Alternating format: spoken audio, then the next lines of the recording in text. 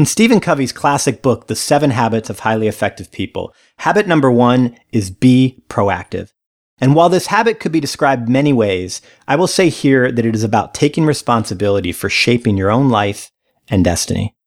I work with individuals and businesses all over the world, and it seems like every week I get into conversations with people about how tough things are in their industry, in their business, in their life.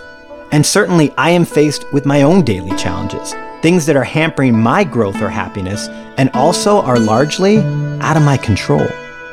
And there is perhaps nothing more frustrating than a situation where your level of control is small, but the impact of not having control is potentially large.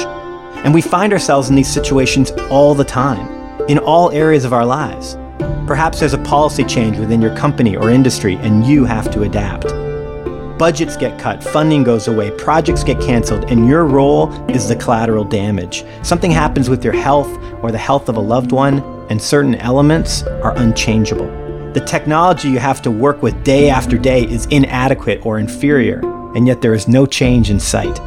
Within habit number 1, be proactive, Stephen Covey talks about 2 circles, the circle of concern and the circle of influence. The circle of concern encompasses things that you have no control over. Common items in this infinite circle include the national economy, the market, laws, and about 7.125 billion other people. The circle of influence encompasses things that you can do something about, and in some cases, you can even control. Imagine being in the middle of the ocean in a small boat when a storm hits. All you can do is figure out what small moves you can make to increase your chances of survival. What you cannot do is stop the rain, stop the wind, stop the waves, or go back and stop yourself from buying that ticket for that 3-hour cruise in the first place. Passengers set sail that day for a 3-hour tour, a 3-hour tour. No. The only proactive thing you can do is focus on the actionable next steps that are within your power. Today, we are going to talk about those small moves. How can you stay proactive in these situations where you have little influence? And how, by doing so, we learn how to increase our influence in seemingly impossible situations. From 7 stranded castaways here on Gilligan's Island. Welcome to Where There's Smoke, the show where we explore self-development through the lens of current events, sports, and pop culture. This week, we are helping you to direct your focus and take back control. We hear a powerful story from best-selling author and speaker J.J. Virgin, and we announce the 42 Project, where your creativity gets to blend with ours. My name is Brett Gaida, and I am your host.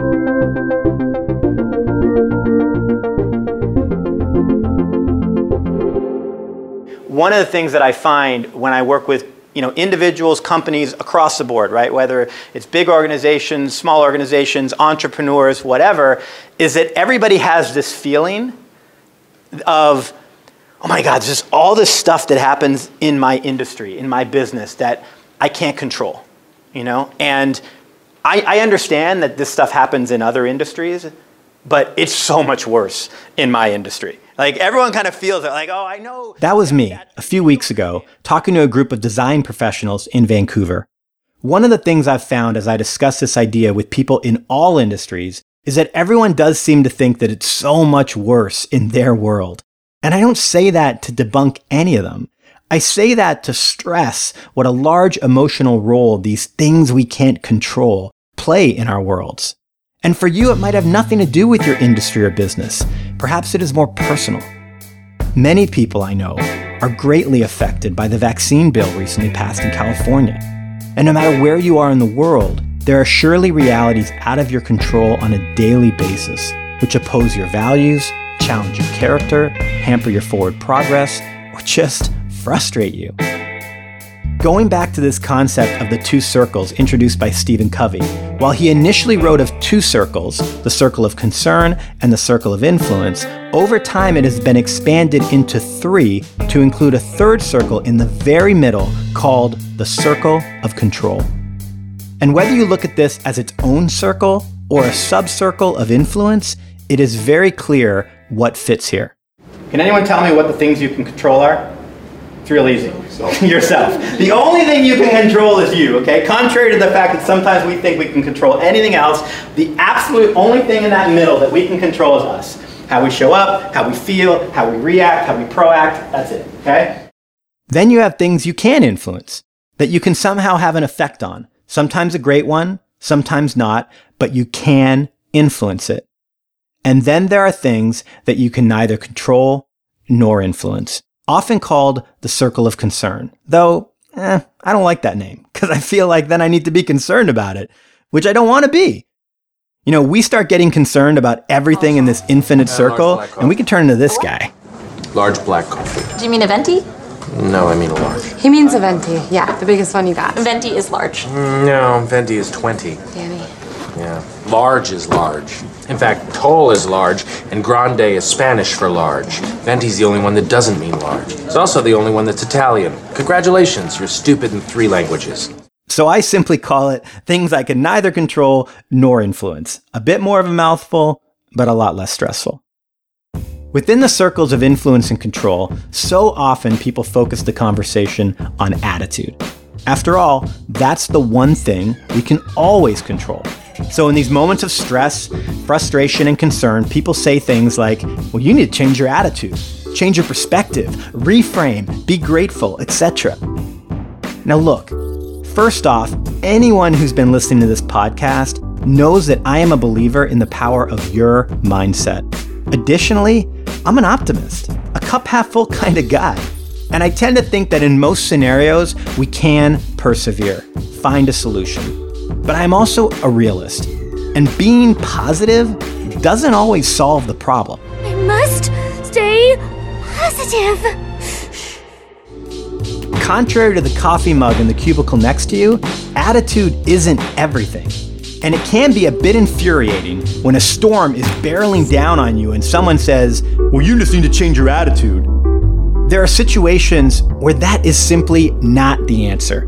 So when something is truly out of your control and an attitude adjustment isn't going to fix it, what do? I want you to imagine a pie chart. 99% is orange, and it is labeled things in the circle of concern, aka things you have no power to change. And there is a 1% black sliver labeled what you can influence. What a lot of people do is they focus on that circle of concern because it's so big. How can we talk about anything else? I mean, it's huge.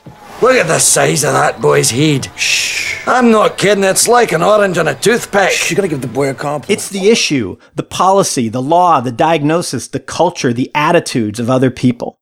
But this is where mistakes start to get made. One of the errors people make in addressing issues is they look at these issues through a lens of quantity instead of a lens of quality. They look at a problem and they think the biggest impact will be made through tackling the biggest piece. For example, when 99% is out of their control, they feel it does not make sense to focus on the 1% they can control. They think, well, I have to focus on this huge 99% slice. I mean, that's where the problems are. If I focus on the 1%, what difference will it really make? It seems futile. And so they focus on the 99%. The 99% that is out of their control. And they do this because it feels like even if they change just some of that 99%, they have solved a larger piece of the problem. However, that 99% is like a 20-foot high boulder, and from where they stand right now, no matter how hard they try, no matter what they do, that boulder will not move an inch. So it is actually focusing on the 99% that is futile.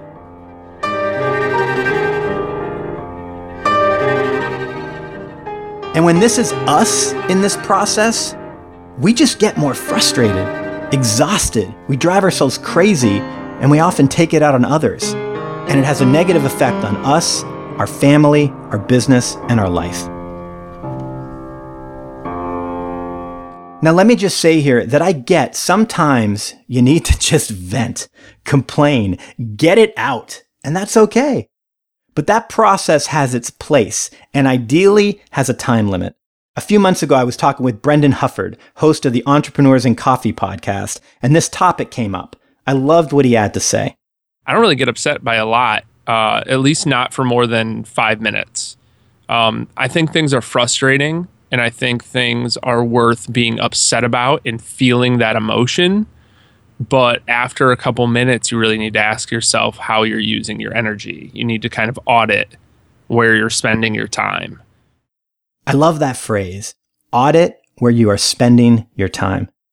Years ago, an executive in a training I was leading called this pub talk. I looked at him perplexed when he said it, and then he elaborated. Yeah, after work, you go to the pub, you drink beers, and you bitch about all the things you can't change. And that seems somehow productive. At the pub, you leave the office, you go to a safe place, and you let it all out. But it's not actually productive to just complain if your intention is to actually change something. Remember, going back to that boulder, it ain't moving. You can push on it all you want. It's not going to change. But here's the cool thing. And this is a really cool thing. See, some people say, yeah, Brett, I get the 1% is the only thing I can influence. But even if I change it, what difference will it make? It's only 1%, right? No. Not right. Because the thing that people don't get is it's like wrestling. Welcome everyone to the main event. Welcome to the largest television audience in World Wrestling Federation history. No, not that type of wrestling. I want you to think about Olympic wrestling, like the wrestling teams some of you had in college or in high school. Vision Quest, man.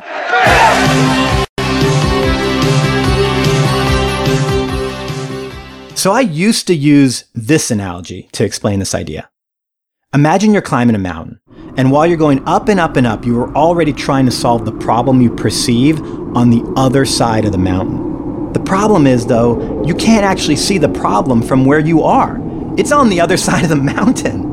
And so no amount of worrying or stress is going to change that.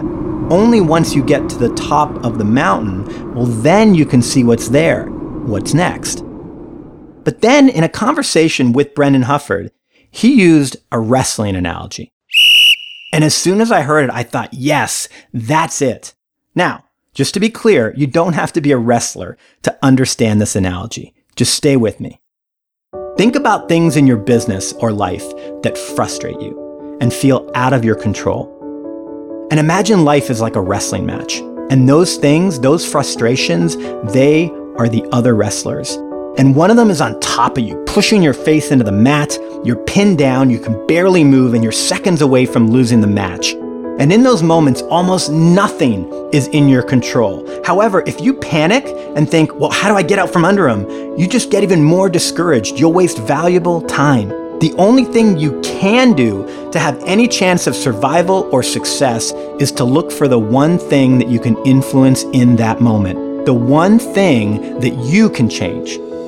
In the example Brendan gave me, you look over and you see that with your hand, you can reach his hand, which is gripped on your wrist. When you're down by a lot and you're like, there's just no way that I'm really feel like I'm going to get out of this, like I'm going to win or I'm going to escape or whatever, addressing the most important thing that you still have. All right, well, I can fight his hands from here.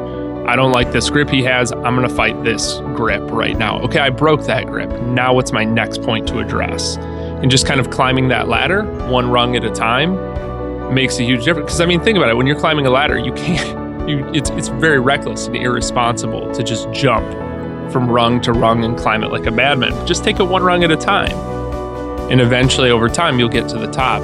And so with your hand, you work on loosening his grip.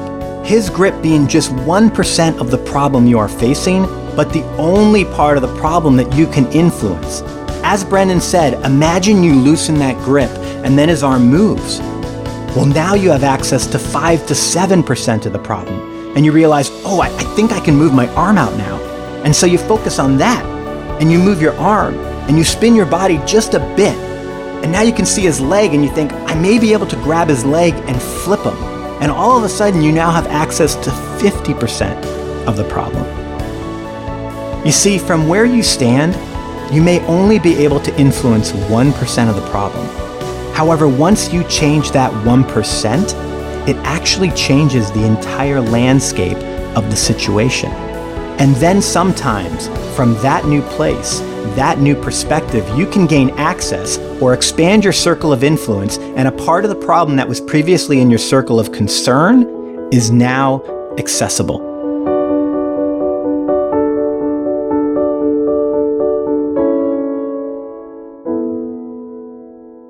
I want to share with you a powerful example of this idea in action. In a situation that would be beyond horrific for any of us. It comes out of a conversation I had a few weeks ago with a woman that is not only a huge force for good in the world, but also a big fan of Where There's Smoke. We initially connected when she tweeted about the show, and she's been a friend since then. I'll let her introduce herself. I'm JJ Virgin. I'm a celebrity nutrition and fitness expert. I'm an author and speaker. I've been really fortunate to do a bunch of TV, but what is most important to me is I am a mom of 2 teenage boys, 18 and 19. Here, JJ shares a story that I'd heard her share before. But as I heard it this time, I recognized all of the ways that she was living this principle we've been talking about. That in a situation where so much was out of her control or influence, she zoned in on what she could control, what she could influence. And without hyperbole, those decisions saved her son's life. 2.5 years ago, as my first book, The Virgin Diet it's actually my second book, but my first real big book was getting ready to come out. And I'm a single mom. I am the sole financial support for my kids. My kids at the time were 15 and 16. And I'd invested everything into that book. I really wanted to get the word out about food intolerance. That's what The Virgin Diet's about. I knew that it could change lives. In fact, now it's changed over 1 million people's lives. So I'd invested everything into this. I'd done a public television special. And this book had to go. Otherwise, I was like, going to be bankrupt. And a couple weeks before this is all going down, my son is out crossing the street at dusk, and he's the victim of a hit and run.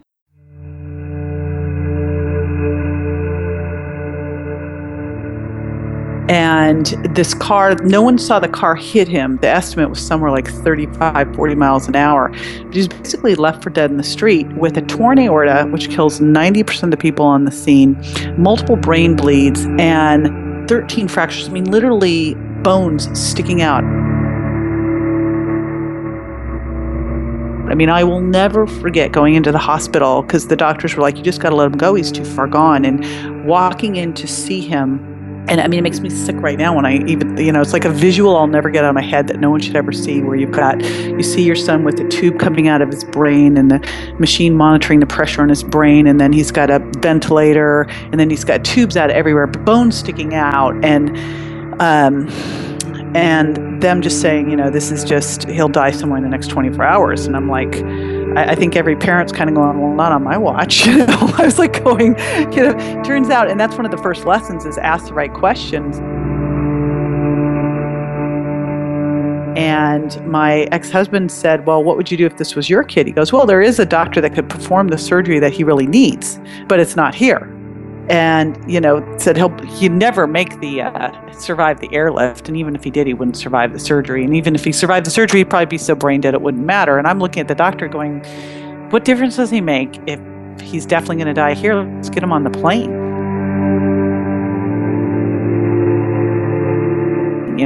My other son was like, sounds like a 0.25% chance. And the doctor said, that's about right, son. We immediately overruled him, which I think is one of the first important things, is ask the right questions. But we also had the energy and foresight to focus right then about what needed to happen. And, I got in the car and drove 3 hours to that hospital.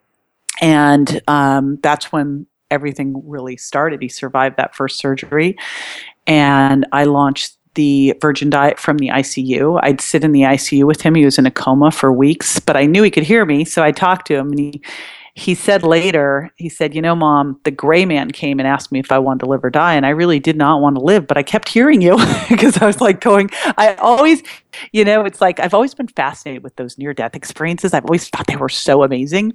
And I could feel him. That's all I can explain to you is I could feel him when he was in there. And I went, okay. And when your son's in a coma and coming out of this, you look for every small win, everything that you can to celebrate. And I think in life we don't celebrate enough of the little wins. And when you've got something like this going on, you hear him sigh, you see him flutter an eyelash, he squeezes your finger, and that's like huge.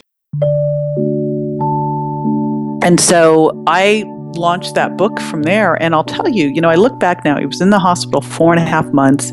They actually set up a room for me to do interviews from there. I was running out periodically to go do shows, and I launched a New York Times bestselling book from there. And people ask how I did it. And because literally I would get there at 5:30 in the morning. I wanted to be there for grand rounds. I would go run the hospital stairs.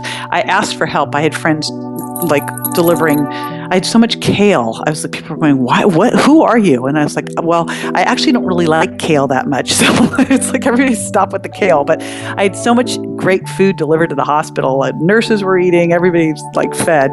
And then I was still doing my exercise. I was getting my sleep in, because I knew that in order to pull this all off, I had to be super healthy, that I had no margin for error, that I had to be able to focus. I made multiple life and death decisions for this kid. I mean, my buddy, Dr. Daniel Amen, said, Grant is alive because of you, because I was there. And when this was happening, and his dad was amazing. It's like we just all grouped together and made this thing happen. But if you've got someone in the hospital, you have to be there, and you have to be on all the time, because stuff happens during, shift changes, et cetera, that, isn't necessarily good.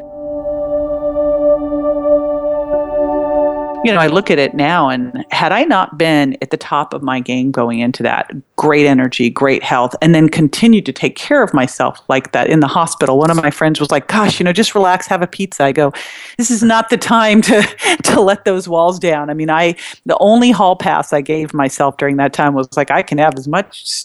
There was a Starbucks across the street. I'm like, I can have as much Starbucks as I want. That's it. That's like my hall pass. But other than that, I was getting my 8 hours of sleep every night. I was exercising, and I was eating well, and I really relied on friends. I asked for a ton of help, because I knew that to get through what I had to get through, I had to have a massive energy and focus. And when your kid's in the ICU, you cannot get sick and visit.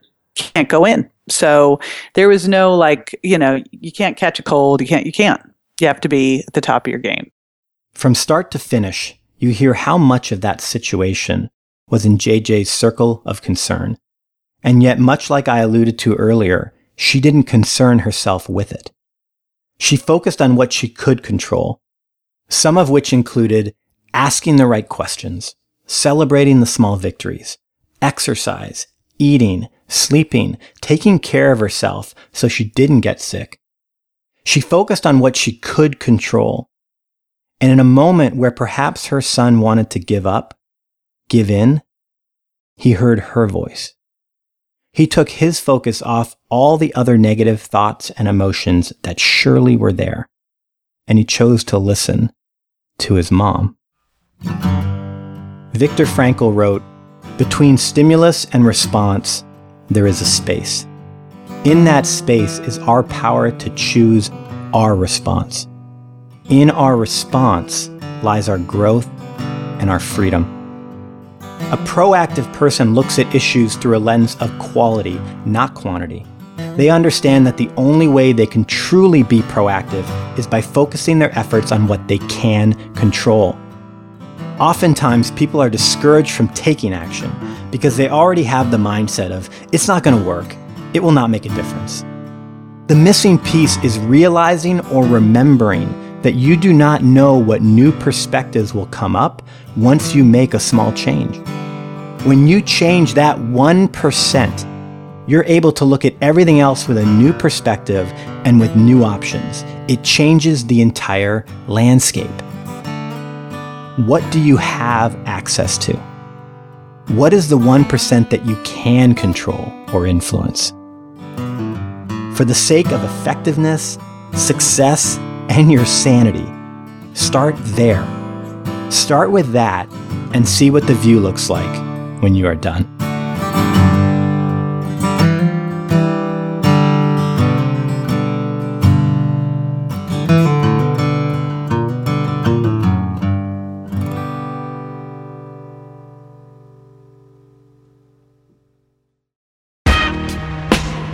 I want to thank Brendan Hufford for being such a great evangelist for the show and for his contribution to this episode. Check out his podcast, Entrepreneurs and Coffee. You can find it on iTunes or wherever you listen to your podcasts. And a huge thanks to JJ Virgin. I found out a few months ago she was a fan of the show, and she's been an incredible support to me and Where There's Smoke. I was so grateful that she took time out of her schedule to have a conversation with us. JJ can support you in everything from your health goals to focusing your energy to live your purpose. Find out more about her at jjvirgin.com.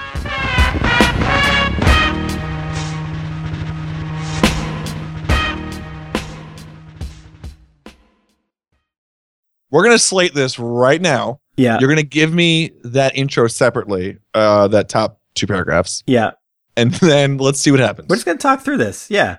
Either way, you have to explain it to me. And we have time, but I don't want to waste a lot of time. Yeah. So, all right. So let's just go for it. I mean, we're just hanging out. You know. So okay, here we go. So I'm gonna set this up. So listeners, Brett has called me. We're gonna do some things right now. He's gonna talk us through it. So first things first. What is the 42 Project? Okay, so the 42 Project, which I have now dubbed this, is an idea that we're going to create 42 visual representations, okay, illustrations, photos of moments or episodes of the show. Right, so there's like people I follow on Instagram, like Dallas Clayton I love, who like just people who create these cool illustrations about whatever, life, the universe, and everything, right? So I thought it'd be really cool. We're going to be launching our Instagram page soon. We share stuff on Facebook, on Twitter, that, you know, people out there, they can base it on a quote, an idea, a concept, anything the show's brought up for you. It can be in any form, so lettering, drawing, photos, painting, anything visual. If someone wants to create a sculpture and take a picture, awesome, whatever, that works. Awesome. So we've got people on board. How are they going to get in touch with us? Okay, so we've already got 5 people on board from our meetup in Vancouver. If you're interested in creating something for the 42 Project, just email us, connect@wherethere'ssmoke.co, and I'll send you details. Though, frankly, it's pretty simple. Just like make something you love that is inspired by the show and send it to us. So if you just want to go ahead and create it, you can do that too, okay? And just know that we're going to then take these pieces and we're going to share them on Instagram, Tumblr, Facebook, Twitter, and we're going to promote the creators as well. So basically the idea is we're going to further inspire people, we're going to promote you, we're going to expand the message of the show. It's going to be awesome. That does sound nice. I like that last promotional bit. That makes more sense to me. Now, next on the list. Next on the list is the fact Whoa. I'm reading it. Next on the list. Oh, you're reading it. Okay. I'm reading this. Sorry. Is that a few weeks ago, or maybe a month ago now, we did a call for international listeners. And we reached out to people in France, and Brett needed to give them a second chance. And they never came back. And now we've heard from nobody else in the world outside North America. We've basically been stood up by the entire world outside of North America. Yeah. It's weird. It's weird because we have listeners. You're out there. We do. I mean, on top of Ghana, where we know we have great people, we have amazing people in Germany. We have awesome listeners in the UK. We have people in Australia, like people that I know are engaged with us. So it's crazy. I don't know what's going on. Yeah. So basically, is this a challenge, or are we explaining to people that we are saddened by this? What are we doing? Okay. So we're saddened by it, and we're just going to ask again, like, hey, we would love to hear from you, whether it's tweeting us at Brett Geiter or at Podcast Monster, emailing us, whatever it is, just tell us, hey, this is where I live. And it's not in North America. And I love the show, and this is why, or this is what it means to me, or this is my favorite episode, or just tell us your favorite color. I don't care. I just want to hear from you. You know, I don't think that people realize the impact that like one message can bring. You know, so like last week we did the show on, what was the show on last week? It was on Once Was Lost, our music episode. Yeah, and we got some lovely messages and tweets from people who said some really nice things, and it was so important to us. Now, granted, all those people were in North America. So if you're from down under, there it was. That was awesome. Or if you're in Germany, I'm not going to try another accent. If you're out in the world, just come say hi to us. Just go hi. That's it. That's all I have to say. That's it. Okay, so the last thing I want to do, Nick, is I just wanted to share some iTunes reviews. Let's do it. Because we always do it in the credits, and I don't know how many people listen to the credits, which, by the way, are very entertaining. Of course. So I just thought we'd share a few reviews. So Redhead Ken, which is kind of an awesome iTunes moniker, said, "This is entertainment that gets you thinking about how you can improve your life with positivity. The hosts seem like two dudes I could sit and talk with for hours." That seems accurate. So there's Tom Creeder. Yeah. Is that what that? Yeah. Yep. So he says, if you want your tomorrow to be better than your yesterday, get this podcast. I mean, who doesn't want their tomorrow to be better than their yesterday? That's true. But then also, Tom, thank you so much. That's a great tag. It's we really should cool. start using that. All right, so check this one out, Nick. So I'm going to read the title of the review. The title of the review was, "This thing really doesn't want me to leave a review, but I'm determined." Oh. Now, I want you to read what her iTunes name is. Kate McKay, stop rejecting my names. So I thought it was the whole Obviously, she story tried there. to put in several monikers. They kept rejecting it, but she was adamant about leaving us a review, which is awesome. And she wrote a lot of stuff, including these words. She said, "I bring up the podcast or its content consistently. Well done on such a great show." Well, thank you, Kate, and thank you for fighting through iTunes. Don't tell Apple this, but iTunes is kind of terrible. Moving on. All right, so we got this review from Miss Rogue. Title is, "This podcast is freaking inspiring." And so she wrote, I like this, "Seriously, every episode I listen to, I get smarter and more inspired." So we want, of course, the reviews to keep coming. I know we say this all the time, but one review is enormously helpful in the iTunes algorithm. So I know we kind of let it go for a few weeks, but if you haven't left a review yet, please do so. Yeah, and any other feedback fills us up, man. So just, reach out to us and stay connected. And if you're outside of North America... Yes. Reach out. I'll do my Australian accent every week until I hear until we hear from somebody. You. I'll just hold this podcast hostage if I have to. All right. Well, this is fun, Nick. I like this. I thought we'd just hang out a little bit here and chat to our audience. So thanks for taking a few minutes. If you hated this, tell us. And then, especially if you don't live in North America. There it is. We did it. We did it, everybody. Oh my God. All right. So you're going to have to edit that magic, but that was magic. Somewhere in there. A few things to highlight. I want to say rest in peace to Conrad, a.k.a. #DeadRaccoonTO. You're my boy, Conrad! You're my boy, Blue!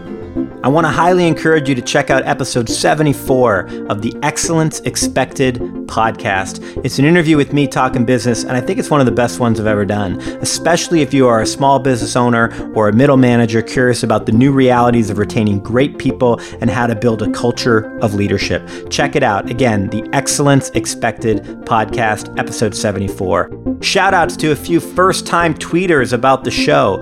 Casey Lyons, Alyssa Grieve, and Jai Kumar.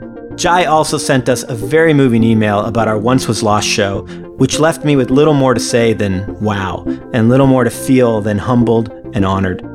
And to everyone else who shared their passion for the show this week, to us directly or with others on social media, email, text, word of mouth, thank you so much. You are serving others in a big way. Please connect with us on Twitter @BrettGuida and @PodcastMonster, and join our Facebook fan page, facebook.com/WTSPod. Stay in the loop on all things Where There's Smoke by joining our mailing list. On your phone, you can text the word SMOKE to 66866 or go to our website, www.wherethere'ssmoke.co. While you're on the site, you can link to show notes, which include a list of all the clips used in this show.